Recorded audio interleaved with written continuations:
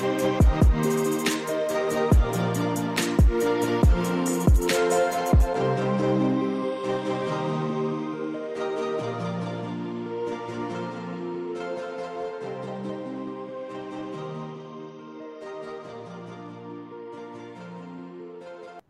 everyone. Thank you for joining another Prop Tech Ramble. Today, we are joined by Alex Edds, but before I bring him in, happy World FM Day to all the men and women keeping buildings running and running facilities across the world. We are streaming today to a new partner of ours, Unisu, so you can get us on Unisu, YouTube, and Simpatico, and again, it will always be available afterwards. So today's topic is ESG, and this comes off the back of the ESG report that we put out about a week ago, our white paper. So if you haven't read it already, the team will put it in the chat. You can get it from our website and LinkedIn, so please download it and have a read. I would now like to introduce Alex Edds, the Director of Innovation at JLL. Alex, welcome to the Ramble. Thanks for coming and having a chat. Hi, Mark. Thanks very much for inviting me. Could you just let everyone? I know you've done lots of these, and you're quite a famous fella. But for those on ours, could you just tell everyone a bit about yourself and who you are? Sure. Yeah. Actually, I haven't. This is, I think, maybe my second or third podcast. So Alex, as you say, Director of Innovation at JLL here in London. But I suppose most relevant, I guess, why we've spoken and why you've invited me on is I used to be a sustainability consultant, so it was for many years, both at JLL and then was also head of sustainability at what is now called Nuveen, then headed up sustainability for JLL in the UK and pivoted into a new role about 6 years ago to focus on kind of broadly digital transformation and innovation, which obviously has led me into the prop tech world. But still very much to my core is, and my moral compass, if you like, is how do we make the built environment better? How do we make it more sustainable? And I think, why this subject and certainly, the opportunity to come and talk to you, but I think also, picking up on the general trend in the last probably 6-12 months of tech and, ESG, and we'll come on, I'm sure, talk about what that actually means, but those two worlds kind of coming together. Which is great for me because they're the kind of two worlds that I spend time in. So yeah, great to be here. Thank you. And actually, it brings us on to the first question that was sent in by someone, and we've changed a little bit, but it's what do we actually mean when we say ESG? Yeah. Well, I'm sure you've got views on this as well. I mean, I guess really really important, and it's important, I suppose, not just from an intellectual perspective of we need to make sure we define this appropriately, but I think given the fact that ESG, sustainability, responsibility, it is obviously accelerating massively, and I'm great that it is, in all areas, particularly in business, and we're seeing heads of ESG and ESG being kind of core principles of a lot of business strategy, which is great, but fundamentally you've got to then understand, well, what is it you're actually talking about when you want to implement. Especially when you're starting to set targets and you're then looking for, I guess data is what it comes down to then track, can I then say I am doing better or worse against my ESG principles? And I think that's where it becomes necessarily a bit more complicated. And I think if we look specifically at real estate and then specifically at commercial real estate, which is very much where I spend, most of my time, I think where we started off, it was very much focused on not only environmental, but actually the carbon energy, focus of the E. Yes, that has grown, and I think we're starting to now see, and in fact, we were just chatting off before around some of the metrics around the S coming in, so particularly around the human component and the sort of social component. And how buildings effectively influence and can support us.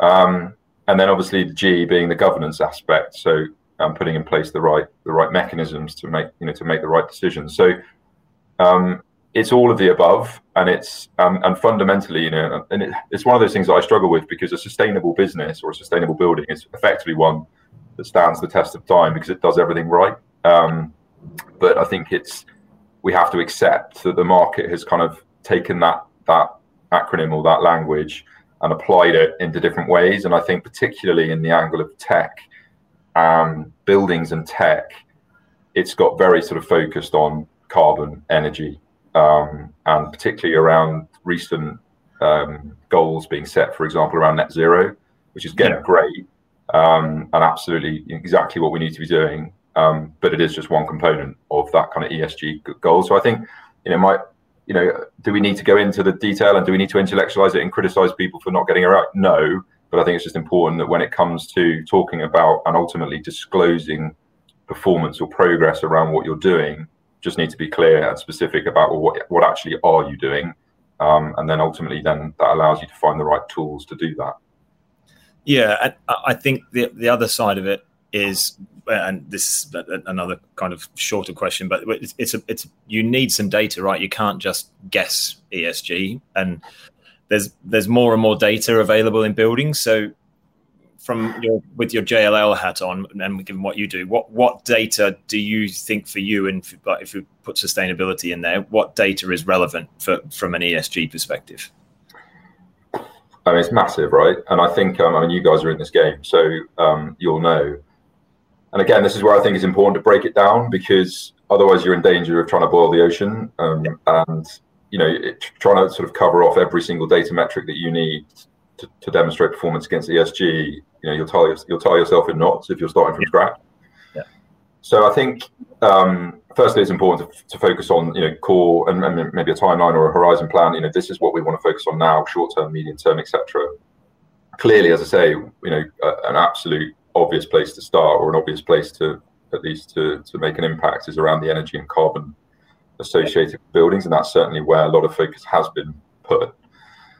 The challenge we have in the market and the complexity around the data point is such that at the moment it's quite siloed. So you've got a lot of point solutions or a lot of services solutions in the market that are seeking to capture the data, let's say energy data, so kilowatt hours or whatever from the procurement or the meter, and then putting that into a data set and saying, right, okay, how do we reduce this? But then you think, okay, well, how do I know if that's good or bad? What denominator do I need to perform, to put that against? Okay, well, I need real estate data, so I need square footage, or I need occupancy, and even that is unclear. What do I need? What's the most fair way of deciding performance? Well, that data sits somewhere else. Okay, well, once I've got that, is that enough? Well, then that's when you can start to grow the data sets, and then thinking of things like air quality, which obviously is a new area of both, I guess, the E and the S. But it's still fairly evolving. There's not a lot of buildings have that data available. So again, that's the problem from a real estate portfolio perspective is, well, what do I have that's available everywhere so that I can then start to compare? So again, like I said at the upshot, it doesn't need to be complex, but unfortunately, if you're going to start setting targets and track performance against it and fundamentally know, am I getting better? Am I getting worse? And where do I need to spend time and effort? You do need to delve into that detail, and that's where again you need a good strategy, and you really need to understand. Okay, well, what am I seeking to drive? And then let's go and find the really key data points that are absolutely crucial to make that happen. Yeah. And it's not always going to be in the one. It's not going to be in the silo, or it's not going to be in the vertical. The vertical that the sustainability pillar, or it's not going to be in just the property management pillar, or however you segment your business. And I think that's where, to be fair, and I'm sort of taking this slightly outside of just the ESG thing, but I think in terms of tech, digital transformation generally, and where we are as an industry, it seems that data, everyone's talking about data, but I think really understanding how do you get your data flow across your business and through your value chain, such that any one of you, if I'm the owner, if I'm the occupier, if I'm the property manager, I can access what I need to access in order to make informed decisions. And I think you can apply that to any area of real estate decision making, but certainly to ESG. Yeah, it's an interesting one. I'm talking to a new customer of ours looking at ESG. They started off with energy because in the US and Canada, you get tax credits for doing energy. But if you do have to start with a list, right? And you have to prioritize, because as you say, that's something I say a lot. Otherwise, you're trying to boil the ocean. That's hard to do. if you've already got data, maybe that's your starting point. But trying to pick off what the E is, what the S is, and the G. The G's a little bit harder because that does come back to a corporate level as well, and how the company's physically governed, and how the directors act, and how the company acts, and supply chain. But the E and the S, there's data already in all of these buildings, but as you say, it's sometimes it's siloed. Sometimes only the FM people have access to it. Who, FM day to day, they're the only people with access, so they're kind of the gatekeeper. And different people need that data now for the ESG side, and as you say, there's titles of ESG, being created in lots of businesses. Your business is something we'll probably talk about offline, but Guy Granger moving from CEO of EMEA to the head of ESG, that I didn't see that coming. But again, roles coming out that need to be filled because ESG is such a big topic. So I think picking a starting point, not trying to do everything all at once, is probably one of the most important things in this, because it is a hot topic. It is a big topic. And I'm sure, just like there are IoT consultants coming out of our ears now after a few years of IoT being thrown around, there'll be ESG consultants everywhere in the market soon telling you which way is best to do your own ESG strategy. So, well, I used to be one. Yes. That's kind of how I came into real estate. I joined a consultancy, which probably was the first, probably going to on record saying it was one of the first sustainability consultancies in real estate, and that was dedicated to real estate, which was the quite unusual bit. And it was acquired by JLL, and that's that team still exists and is still functioning. So, but I think everything you said is absolutely bang on. I think one thing I would just caveat, it's not really a caveat, but I think it's a consideration is, and again, depending on who's listening and what lens you're looking at this through. Clearly, when you think about, again, the real estate market and the kind of flow of money fundamentally, which is what drives it all. Yeah, the money's coming in, and increasingly those asset owners or asset allocation management firms are looking at ESG more at a kind of principles basis and looking heavily at the G. So how are you governed? How are you managing your business? And that has started to flow a kind of focus. And certainly when I was heading up sustainability for Nuveen, GRESB, which is a core kind of part of that reporting component in order to satisfy effectively your investors. That kind of inevitably then starts to focus the attention of then you and the supply chain. Now, whether that's the right data is a separate question, but it absolutely focuses the mind to say, well, okay, my investor now wants this, and that's how I'm going to attract money. I therefore need to do this, right? What do I need from my supply chain? And then what do they need from their supply chain? And ultimately it's against data. It's just how do we get that flow of data moving through the value chain? I think not necessarily what's changed, but I think what's evolved, and I think what we're seeing now is the recognition, the recognition of the market driver of ESG, and particularly the E. And probably talking about mature markets here, where the tenants, big corporates, are now looking at the E, particularly when taking new space or looking at new buildings, and therefore asset managers, property managers, and everyone involved in bringing those buildings to bear have to have their finger on the pulse as to, well, how environmentally friendly is this building? And actually, and I know we've had EPCs and BREEAM for a while. We've recently had the introduction of Neighbours, which is the Australian scheme, into the UK. Thankfully, finally, where it's actually in-use performance. So it gives people who are making tactical decisions rather than strategic decisions, per my point before, greater visibility, but then also greater need to make sure that what they're delivering ultimately is hitting the mark. So I think we've kind of shifted gear in terms of the data that's available, and it's still becoming more available to enable those more tactical decisions as opposed to purely kind of strategic governance decisions. Yeah, I agree. And it's an interesting one. The environmental one is people choose. So Elgin Legal and General Investment Management, they've decided to go with indoor air quality as their first pass, right? To not only to attract new tenants, but to show current tenants that they have good indoor air quality. It is the E and the S. And so, yeah, you pick your starting point, go on your journey. But but also, and to that point exactly, what's the most valuable thing, right? What's the most important thing? And I get, well, where we've got data, let's use it. That's sometimes dangerous because it might not be valuable. Yeah. I think your point there is bang on, right? Is because at the moment, particularly, people walking into buildings are conscious about the air that they're breathing. So, if I'm providing a product in the market and I want people to use that product, I want to make people feel safe and comfortable that they're using my product. So smart. And it comes to the point of what's valuable and what actually is going to move the needle for us as an organization. And I think, probably smartly, they've picked air quality because I think it's a key one. So yeah, absolutely. Someone's just asked if we can pop down Neighbours. It's NA. Yeah, that was the TV show. It's not the TV show. And being an Aussie, I'm not particularly proud of it, but it's NABEARS, is it? Or ERS, I can't remember. EARS, I think that's it. NAB. I could be spelling this wrong. Charlotte or someone else who's listening will hopefully do this Google search and put it in. Otherwise, I'm going to do it wrong. So, Kate, we'll get it in there for you.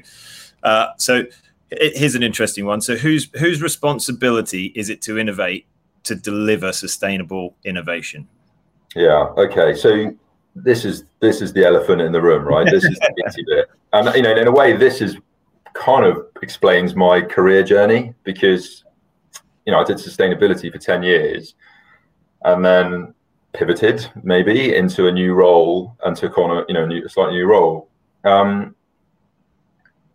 And I did that because, and sort of the catalyst for me wanting to do that was, being quite open and frank, was doing sustainability consulting for 10 years in real estate. It became a bit tick boxy. It was, have we performed well here? Tick box, yes, right, done, move on. Yeah. And, faced with the pressures that we're faced with, which we don't need to go into, I'm sure everybody knows, in terms of environmentally particularly, I just didn't feel that we were making as much progress as we should have. Now, stand back 10 years, maybe, yes, we have moved forward. But for me personally, I was like, how do we make more of an impact? And also, and this was around 2015-ish, where I was seeing a lot of good products come onto the market, a lot of them technology driven, but not only, that were offering up great solutions. And they couldn't get penetration. They were really struggling to scale within the commercial real estate sector for all the reasons that, again, we don't need to go into, but the complexities of procurement particularly. And so that was kind of the reasoning behind me thinking, do you know what, we really need to accelerate good solutions into the market. And JLL is ideally positioned to do that because we're at the sort of, the sort of, the inflection point of decision making with a lot of our clients. Have we succeeded? Are we as an industry succeeding in that? I'd probably still say no. I mean, I think what's happened is there's been an influx of money from predominantly the VC community, which has fueled those solutions. Now there's just more noise coming at the market. Is the market more informed and more aware and a smarter kind of procurer? I don't think so. And I think to your point, and this is where it gets it does become a bit tricky. And again, it depends on who you are and what lens you're looking at it from. Whether you're a developer, whether you're the occupier, big corporate, and you're an occupier of a lot of space. Are you a property manager? Are you an FM provider? Or are you a solution in the market? So it kind of depends on where you are. And then there's the whole kind of construction supply chain as well. What I think, though, is that when you look at kind of R&D or innovation, two words that are not synonymous with real estate, like whose responsibility is it to fundamentally say, well, we want to achieve this, and we're not getting that product, or we're not getting that through the value chain. How do we make that happen? And I think that ultimately it's everybody's responsibility, but I think that collaboration is a word, again, you don't hear it too often. Yeah, which we need to have more collaboration between the value chain to say, well, look, I want to achieve this, and in the instance of, let's say, the commercial market, is it the ultimate owner? I've set a net zero carbon. I want to achieve this. There's no point just banging your FM guy over the head and saying, why aren't you delivering it? Or, as is the case quite often, look, I've bought a bit of kit, stick it into my building, and why is it not performing? Because there's no alignment. there's no like incentive, there's no alignment with the value chain. And I think that also kind of who's making the most margin out of that value chain. Yeah. It isn't the FM guy or girl. So I think that's where, I do say, and, probably if we speak again in 5 years, I would hope maybe before that, there will be more kind of formalized R&D functions where you're bringing real life, client or industry challenges into a mechanism where you can actually find solutions quickly, but importantly, get them to customers quickly, because I think that's part of the problem. There's a lot of solutions, great, but do they have revenue? I mean, you'll know this because you're in the game, right? How long it takes, how difficult it is to get a new client, to test it, to scale it, to then say, oh, let's go beyond one building and put it in all 50 buildings, let's say. Yes. It's painful. It's a long process. It is a long process. And like you say, the industry that we're in, and we're in commercial buildings and lots of other different types of buildings, but if we stay where you guys play commercial buildings, it is typically people take a long time to make decisions. I don't want to say they like to procrastinate, but they do like to take their time. And I agree with you. It's everyone's responsibility to try and do this. And I know from some of our customers saying, well, I expect JLL or CBRE or ISS or Sodexo to come and bring this to me now because we need to move with the times. Yeah. You're right. Then there needs to be more collaboration than ever before. You can't just say, bring it to me when it's done or when it's finished. That this is a goal for everyone, right? It's If I get very philosophical for a second, it's about the planet and our next generations of people and humans and kids and everyone else. But yeah, people have got to start to work together and work towards the same goals. And everyone needs to make money because everyone needs to make a profit to keep their business going, pay their staff and pay their mortgage and bills and have a beer and whatever else. But it more and more people need to collaborate on this, because otherwise it'll just be go with them or whoever's paying you the most money to promise you the best delivery, but trying to squeeze the most out of you and make the most margin. It's a tricky one, but I agree with you. Everyone needs to do it, really. I don't think. And again, one thing that we're not great at in the industry is just to look outside the window, right? Every other industry pretty much does this, maybe with a few exceptions. But R&D innovation, there's some great stats around how little we innovate, or how much the budgets of R&D within real estate compared to other sectors. I mean, it's minuscule. Yeah.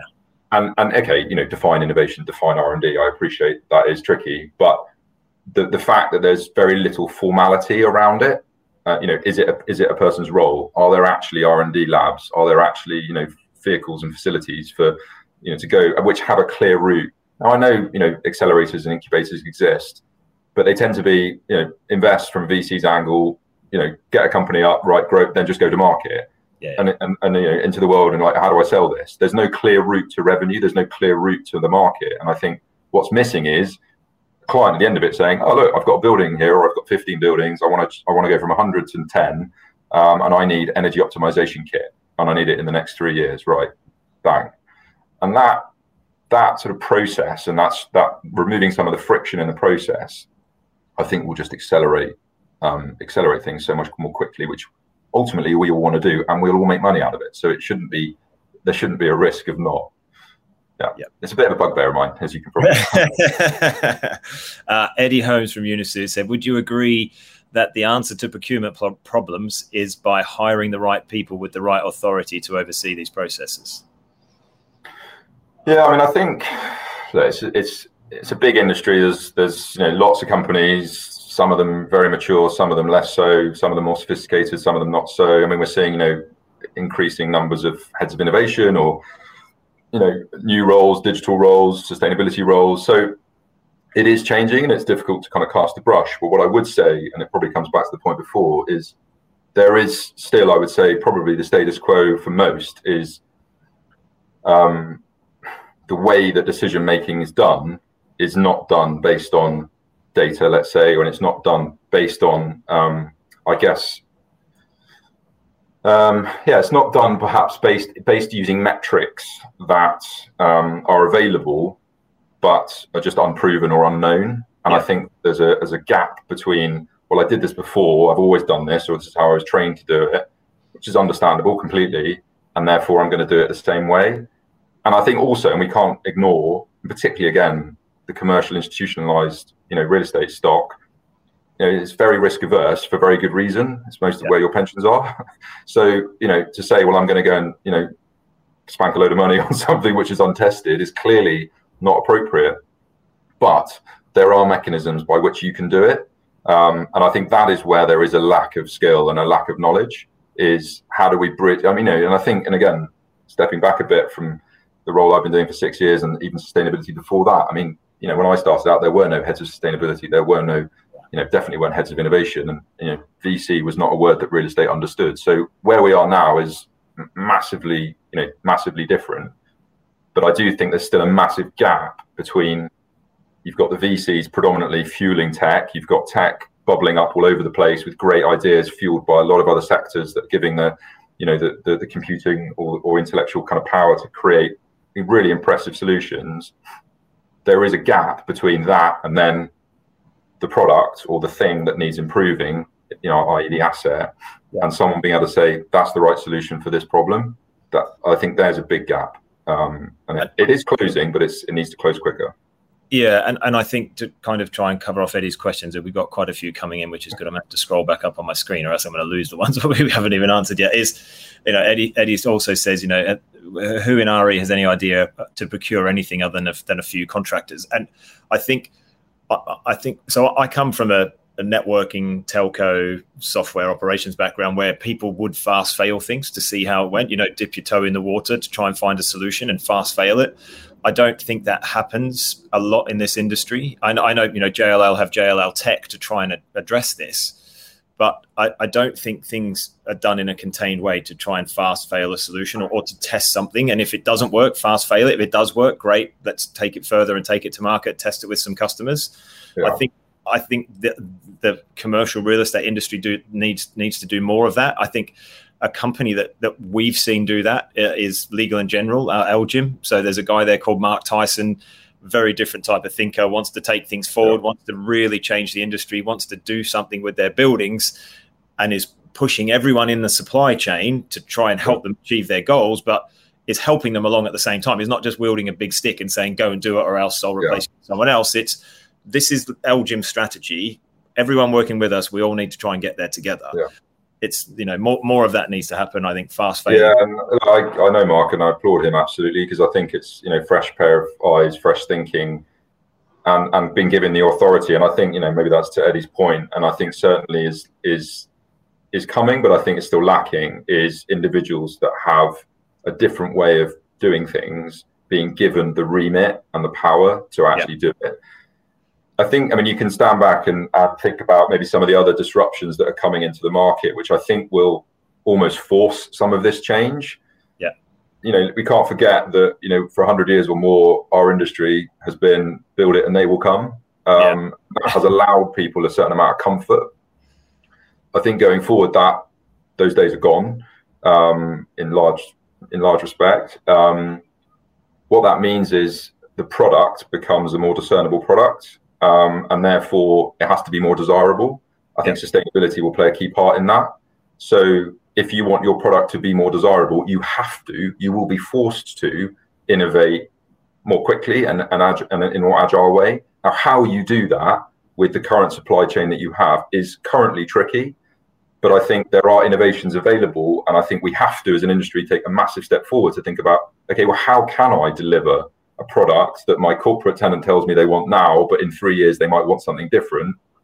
Do I stand back and go, well, that's impossible, I'm not giving it to you? Yeah. Well, you have to find a solution, because someone will find a solution. Yeah. So, I think, and again, this is slightly off sustainability, but I think, they're almost like a two-tier market will appear, where there will be those that say, do you know what? I'll just own the land. You crack on. I don't want to involve myself in the operations side of it. And there are those that will provide the end product. And I think we've kind of started to see that within the flex office space. And I think that will appear more widely in the whole kind of real estate space, because fundamentally it's all about, the market and what that desires. So, yeah, and I think innovation we just have to innovate more quickly. And they're going to have to be some disruptions to the current status quo to make that happen. And look, we're part of it, right? JLL is a big beast. We provide property management to a lot of clients, and they are coming to us regularly saying, we want more innovation. How do we innovate more? We want a different way of doing things.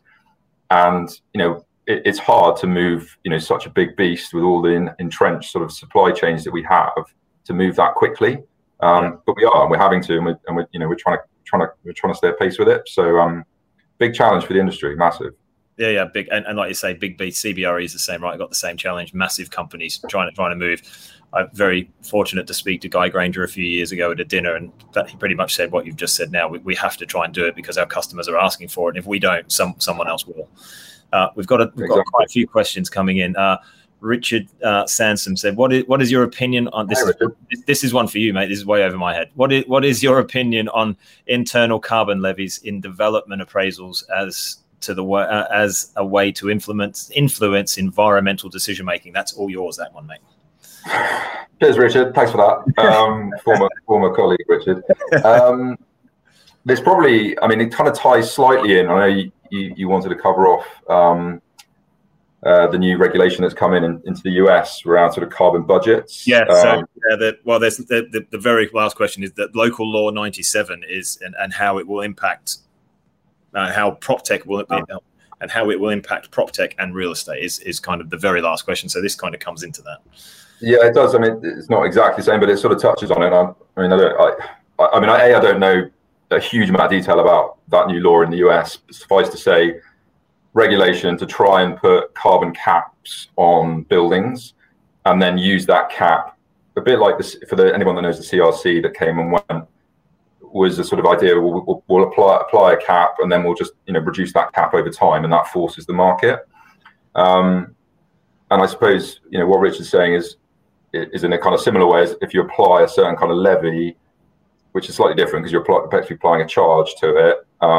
Will that invoke change? Fundamentally, it comes down to, does regulation work, and do you penalise or hit people over the head with carbon or other tools, versus let the market decide? Yeah, it's a difficult one, and I think my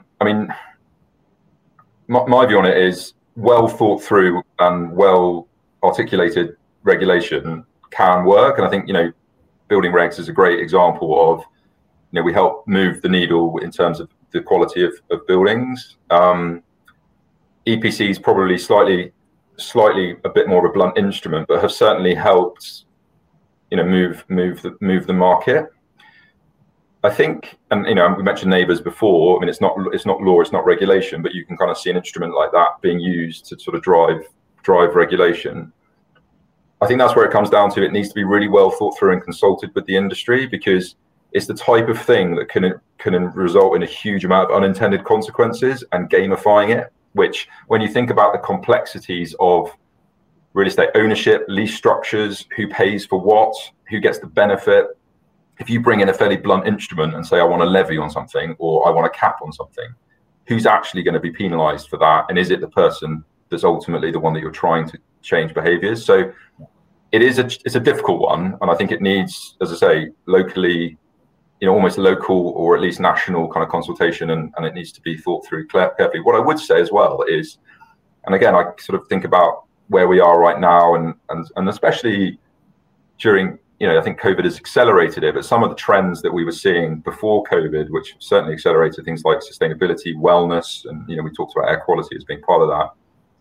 They've really risen up the agenda with and particularly, let's say, the office market, corporates really focusing on that as core kind of strategic principles for lots of reasons, which we don't need to go into. But that has moved the needle more, I would suggest, and quicker than regulation would.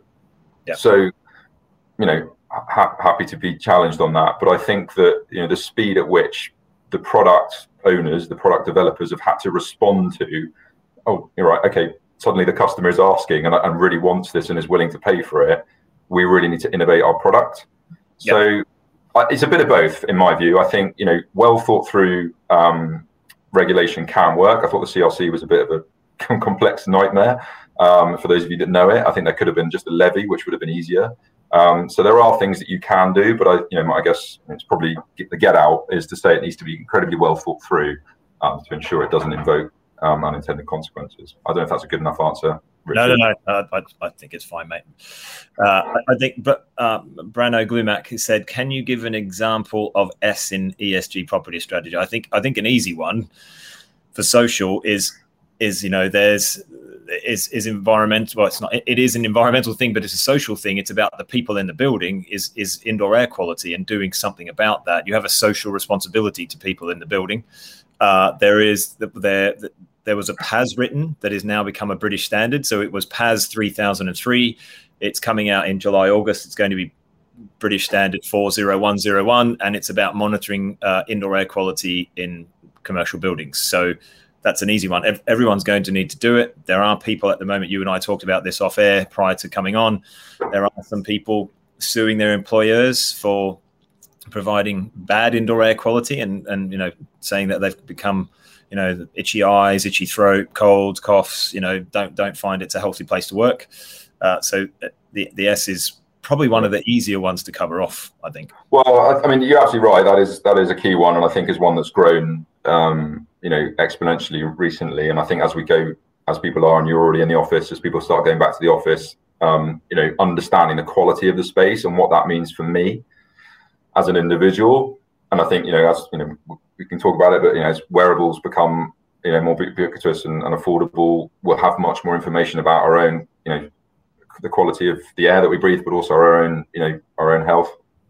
I think that will be a big part of it. And then what's the responsibility of the real estate versus my employer, which then becomes an interesting conversation about leases and what needs to pass back forward and part of the design standard.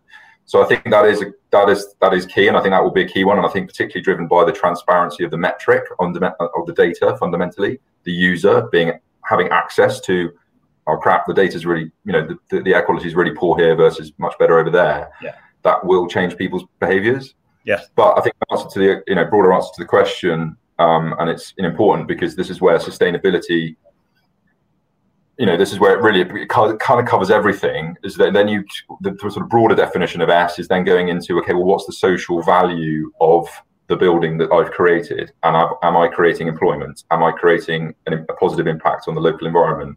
And the local community? Am I giving back to that local community? Am I displacing people from building this development? Where are the materials coming from that I'm building this building out of? Have they come from a illegally mined, mine in Indonesia? So social value and sort of societal impacts of a property company are much bigger than just as an employee I walk in the door and have an experience. Yeah, I agree. And there are some landlords that are really starting to take this more seriously and try to understand the value that they bring to the environment, to the local environment and the local community. It's a bit of a difficult science, as you can quite imagine, in terms of the complexities around capturing that data. But that's where big focus of the S is at in terms of the ESG. And like we said at the very beginning, right, having a head of ESG to do all the environmental stuff, all of that stuff that I've just mentioned, and all the G, that's a big job. And to do it well and to do it properly is a big job. And it touches so many pillars of the business.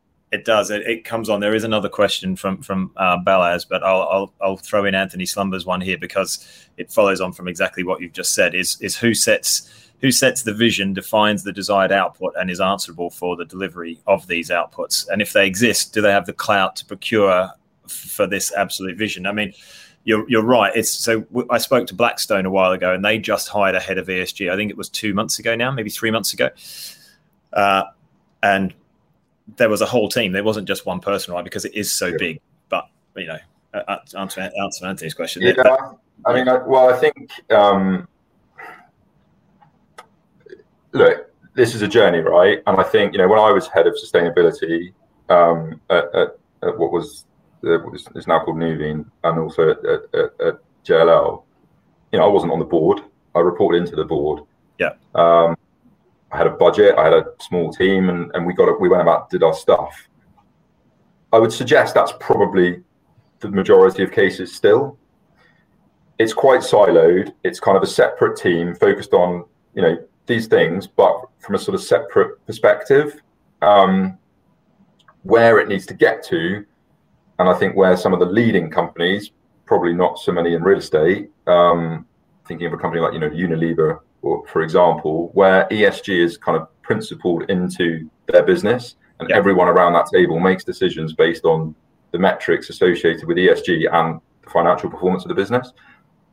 Only when you get to that stage can you properly make informed decisions where ESG are kind of built into the decision making of your business.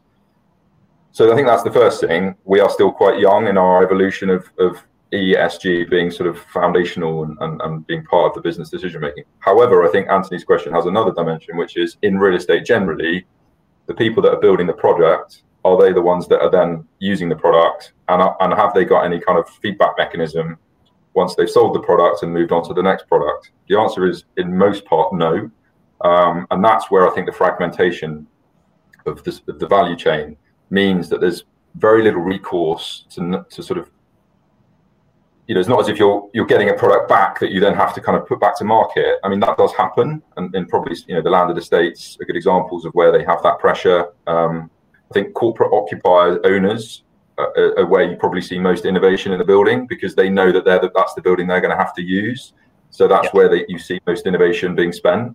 But I think as sort of spec developers, what pressure they have, because they probably won't get that building back, particularly as many of them might sell it in 5 to 7 years. So I think the way that the market is set up and the mechanism that it's set up, it's not an incentive for that, and not least the fragmentation of the supply chain. But my point before, which I know Anthony will know all too well, is when you apply the wider disruption of the customer expecting something new, will we see a fragmentation of the operating model, and such that those that are actually providing the product are different to those that, let's say, build the product or own the product or own the land. And at the moment, a lot of that's sort of squished into the same business. So look, I think the next 5-10 years can be really interesting to see who kind of wins and loses in this space. We're slightly getting off topic from ESG. Well, to answer Bella's, we haven't even got through our other questions yet. So long as you're okay to keep going, I've got a hard stop at 5 o'clock. I may have some other talking about this stuff.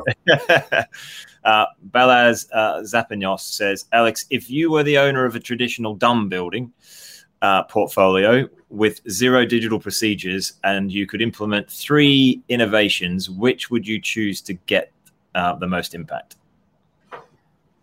That's a big open-ended question, that one. Yeah, I mean, I'm conscious that this is an ESG podcast, so and certainly let's think ESG then. Don't answer anything else. You could get into many things about technology, right? So if we'll keep it to ESG. So it's dumb, and you need to ESG it up. Yeah.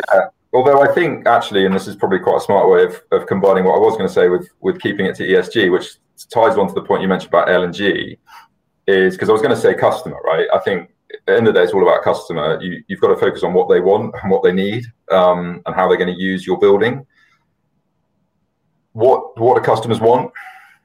And at the moment, a big concern for what they want is the place that I'm going into safe, secure, and healthy. Yeah. Which is obviously what L&G have realised, and why they've rolled out air rated. I think that's a good example where figuring out what does the customer want and what are they going to be making decisions based on, given the fact that they don't have to come here every day and they can go somewhere else. Yeah. So they're going to be making decisions about whether they come into this space or not. So what is most important to them? And one of the things at the top of that list is, at the moment, air quality, and I would suggest it's probably going to be for a while. Yeah. So I think understanding the customer piece is vital, and I think it's probably to that point, air quality, or at least some form of kind of metric around quality of space, would be something that I would look to not only capture for me, and if I was the building owner, I want to know it, but increasingly, and I think this is where it comes to the point of transparency, is your customer, your user is going to want to know that as well. Yeah. And actually, I think quite a lot, and you kind of mentioned it earlier, what data do you already have? As much as it might be a dumb building, you'll be surprised how much data is available with very little technology infrastructure put in, to allow you to start to extract some quite meaningful insights around how you're operating the building. And again, probably to the answer to the sort of second point is, how efficient am I currently running this building at?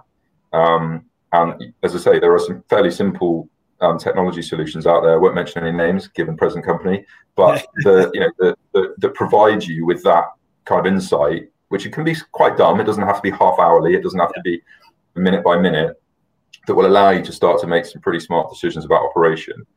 And then I think, and I guess probably just building on that, it's about, and, you know, I think it's funny, there's a lot of chat around digital twins and, you know, sort of super sophisticated integrations and getting, you know, living, dancing, you know, virtual buildings. The reality is, have you got data, have you got dashboards that are telling you what's going on in your building? And have you, and more importantly, have you got people looking at that who are then making decisions about it?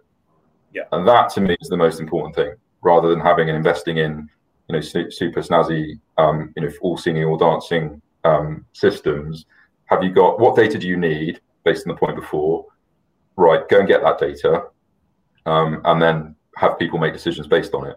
And I think, you know, fundamentally, if you start there, you know, you can build the data sets out from that, and then you start to collaborate, engage with your customers, engage with your tenants, and you can build from there. But yeah, for me, that's where I would start. Yeah. And it's quite an easy win, as I'm sure you know. It is, and I agree with you. Lots of people, you know, I was on a call the other day where some consultants were working for the customer, and their, I would call it a wish list, was very long, but actually the relevance of it to, if I keep it on ESG, I think there was one ESG piece in there. The rest was, you know, I want people to be able to turn the lights on and off and bring the air conditioning up and down themselves and walk in and have a smart bike locker and a smart this and a smart that. That's, you know, I know we're almost in danger of going all about the people coming into the building and what we think they want, because end user tenant experience apps integrating with lots of different solutions, yes, they're great, but I mean, if you're an old boy like me, I'm going into the building, I want to know I'm comfortable in the building, I'm going to go in there and do my work. I don't need to interact with many different things. Are the lights on? Great, I can see what I'm doing. Is it comfortable? Like, yes, I'm good. I don't need to. Lights on or off, that's all you want to know. I think I mean, I would kind of agree with that. I think, you know, at the end of the day, the customer is changing, right? And we need to remember the demography of our user base is changing. However, I would agree, and, you know, certainly I've been involved in a number of meetings where, you know, developer or, you know, the owner is like, right, here's the list of stuff that we want. We've decided this is the experience that we want based on the fact that I've traveled around the world and visited 3 smart buildings. That's what I've decided I want. All right, who's going to be letting this building? Oh, well, X, Y, and Z. Have you spoken to them? No, we haven't. Or I don't even know who's going to be letting this building, which is often the case. So that's where, and, you know, I know you know this, and I think start small. Start with stuff that you need, that you will know that you need to drive performance for you as the developer, as the investor, whatever. Then build a building that and architect the system such that when your tenant or property, when you appoint your property manager, what systems do they use? Because there's no point building a system that doesn't integrate with their system. What system do they use? Right, how do we find something that aligns with both? Can we set performance metrics that allow you to pull data from the building to inform that? Right, Mr. Tenant, what do you want? How do I? That's the way it needs to work. And it's just, again, it comes back to collaboration. But I think also, you know, integration, which is, I'm sure, your language. Yeah. You know, don't just go and buy lots of point solutions for cycle rack, cycle storage, and showers, and whatever. If none of them talk to each other, because that will just annoy everybody. You know, start from the key principles that you need and the most valuable things, and start there, and then just build. And it doesn't have to all be done on day one. Yeah, agreed. So I think we've covered the next one off. We've already talked about it. We were talking. It says how do we motivate and ally the supply chain? I think we've already covered that off. Right. It is collaboration. Is the main way to do this now. You can't. You're not going to be able to do it any other way. And you know, you've already said start small, pick a place. So I think we've already answered that question. We can move on to the next one. I'm not a rocket guy. Machine learning and AI from preventative to react. From preventative to reactive to proactive automated FM. So this is kind of and this is all around ESG, right? So you love talking about this stuff as much as I do. So we're at fear of going off track and off piste here, but AI and machine learning, I don't personally think there's enough data in any building or coming out of any building yet that anyone's collating and smashing together to help with ESG. We need a lot more data and not a lot more time, not 4 or 5 years, but you need a much bigger data set, I think. from the start. Yeah. So to help with ESG. Yeah, and I think so. Maybe just to elaborate on the question in terms of where we are now is predominantly preventative. When I talk about facilities management, or let's say the operations of the building, and particularly in terms of, let's say, energy consumption, of how much energy it consumes to run the kit. A lot of the ways that buildings are run is preventative. So we sign a contract with X provider. They tell me what they need to do over the next 5 years, and they plan a bunch of stuff. Yep. Ridiculous way of doing things. But that's the way it was done, and in large part still done. Moving to reactive, where the data is then telling you something's broken. Right, how do I fix it? And that being done more and more responsively. And I think there's still an analog element of that, and that can be digitized and made quicker and made smarter. And I think that's probably where most smart building, kind of smart enterprise, smart FM stuff is focused. Where the future is, and this is where kind of everything I said before around the person and the human being involved kind of goes out the window, because it's, can you create fully automated systems that self-control themselves to optimize the building? We're nowhere near that yet. And I think there's a danger. I mean, there are certainly some products out there that are starting to do that. And I think within kind of micro ecosystems, that can happen. So, within the HVAC systems or within the BMS systems, are there some calibrations that can kind of also happen to optimize that, within the constraints of those parameters?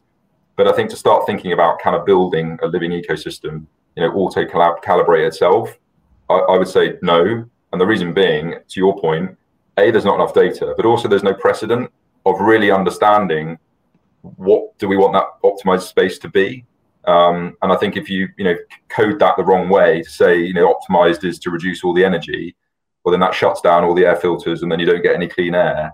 You said you create an unintended consequence. So I think a lot more learning is needed to understand, and that comes back to data, because what data do we need to inform that decision, and for us to get smarter about, okay, how do we run spaces, and what do people actually want, and then being able to then plug the customer into that, which is where I do think apps and things like that have value, where you can then provide feedback and or in real time say, that's a bit cold, or it's a bit warm, or actually I like it like this, and having an element of sort of manual override. So we're nowhere near that yet, but I do think that's obviously a path that certain technologies are on, and I think will give us in some years. But I think data is needed, and I guess more intelligence around how we're actually going to use buildings and what optimized looks like. Because I wouldn't want an optimized building from a perspective of a tech person. Yeah, I think there will be a lot of automation in the future when we do have enough data, especially when you have enough data sets about, let's make it a Siemens or a Honeywell BMS, or a Schneider BMS, and and this is where almost you need to amalgamate the data from Metricus and all of our competitors. If you were going to do this properly and make it true machine learning, everyone would push their data out to another platform to say, this is how a Honeywell and a Siemens and a Schneider BMS performs in this type of building, so that what's going to happen. But there will always be a human element required, because even if you can automate and you can shut a fan coil unit down when, let's just say it's the motor's supposed to spin at 50 RPM and it goes way above, it goes to 70, or it drops way below. Machine learning can say there's a fault and it's with the fan coil unit, but you still need, Michael or Charlotte or whoever it is, the engineer, to go and pull that motor out and go and put a new one in. Machine learning can help a hell of a lot, but it's never going to be able to. It's not the silver bullet. It's not going to resolve everything, but it will be a massive help over time. Because at the moment, generally, you only know when things are broken above the ceiling when it breaks and someone complains, or the BMS stops working. So I think there are some great tools, and you guys are in the space, right? There are some great tools that exist already now that can tell you an awful lot about a building and how to optimize its usage with the existing kind of value chain and supply chain that you have. You just need to bring that data to bear and then align your FM or on-site guys and girls to actually do that. And that's part of the problem I see often is, and that's again back to one of the questions before around who innovates. Too often we see, investors, owners who typically would never have got involved in FM decision making, suddenly partnering up with a tech provider because their VC has decided to invest in something, and then they come along and say, right, we've decided to invest in this smart buildings technology. Mr. FM, company, can you please now use it? Well, we use a completely different system, and that's just that just creates problems. So again, collaboration. Yeah, comes back to the point around collaboration. I do have a hard stop at 5 o'clock. This has been fantastic, but I want to cover up 2 more questions before we go, because people have been asking, and we've got another couple. So we've got 2.5 minutes for each question, Alex. So number one, Richard Sansom says, what's the Richard again? Yeah, we've given it one more. Then I've got one question I do need to ask at the end. So low hanging fruit. Okay. Yeah, I mean, there are so many. I think we've probably covered off what data have you got. It'll show you where your low hanging fruit are, and you can find. All you do is, if you plot your energy consumption of the building, including all your tenants, on a half-hourly profile over a day, you will immediately see, I guarantee, massive opportunities to make significant savings. I appreciate that is just energy, but I think that is certainly a low-hanging fruit. And I think in the guise of, and in the world that we now live in, where everyone's setting net zero carbon targets, you're going to need to know that. And I think the sooner you can start to shave off those inefficiencies, the quicker we get to the meaty stuff to achieve net zero. Yeah, and I think that another one before we jump on to the last question, we're yet to go into a building where we do a BMS review where we haven't saved 10+% on energy savings. A BMS generally is put in, unless you are a Mark Tyson, a BMS is put in and it's not really changed. The building might change internally, but the settings generally aren't changed. So a BMS review can save you 10% on energy pretty much overnight, right? Yeah. So that's a good one for low hanging fruit. That's your E. Yeah. Right there. So the point is you shouldn't have to do a BMS review every year. No, you shouldn't. Be automated, pushing the data out so that the person sat at the dashboard goes, oh, it's tweaked, I need to change something. Yeah. So the last one before we go, thoughts on local law 97 and how it will impact prop tech and real estate. So this is a New York law, right? So this is I've been doing some research on this since we got this question in. And this is obviously not for the UK, but it's a big one, right? There's 50,000 buildings in New York, and 23 or 24,000 of those are commercial buildings that need to do something about this, because the fines are huge. It's by 2024, first report in 2025, but it's a big deal, and it's going to cost a lot of money if companies don't do it. So what are your thoughts on how prop tech will?